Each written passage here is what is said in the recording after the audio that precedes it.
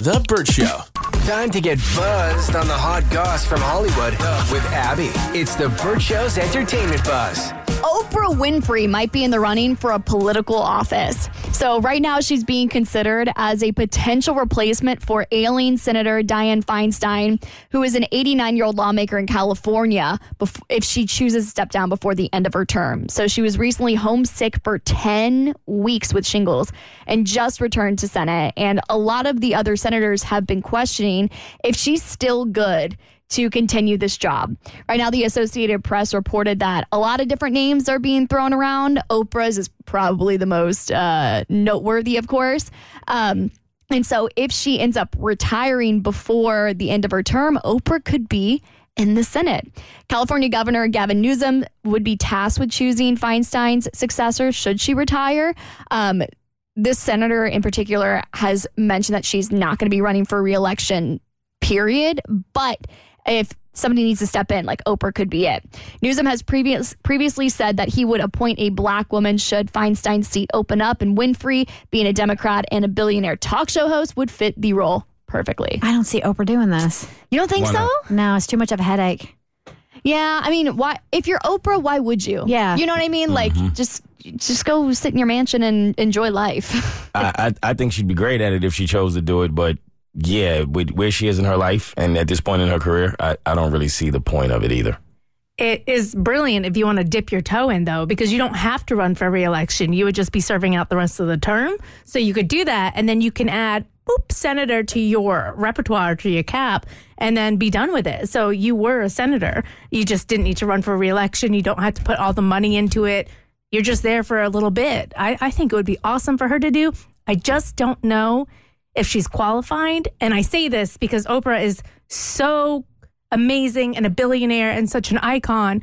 I think that senators should represent the actual people on the ground with boots on the ground, the working class, that sort of thing. And I think as a billionaire, I don't think she represents the population. Valid point. Both in age, the average American is 38. Feinstein's like 89. And Oprah's like, I think 60. Not that she wouldn't be able to do the job. I just don't think she has lived the normal American life for long enough, or it's been so long since she's lived it that I think she would be a little disconnected. I personally, as a constituent, I wouldn't want a billionaire representing me because you don't know my struggles. You don't know what I'm going through right now. So I can see that. I can understand that. I think that's true. But also, since Oprah has a background as a journalist, I think a big part of being a journalist is putting yourself in other people's shoes and talking to a lot of people that aren't billionaires. And so I think she would bring a lot of experience in that way, in the sense that she has a really good understanding of people's experience, even if she's not living it. I'm not necessarily advocating like, yes, absolutely, because I don't know much about California politics, but I could see where she could step in and do a good job. That's a great point. Kim Kardashian says Kanye started a rumor that she cheated with Drake. So during the premiere of Keeping Up with the Kardashians on Hulu, she talked about her ex-husband Kanye, specifically about some comments that he made, claiming that she hooked up with Drake during their whole marriage.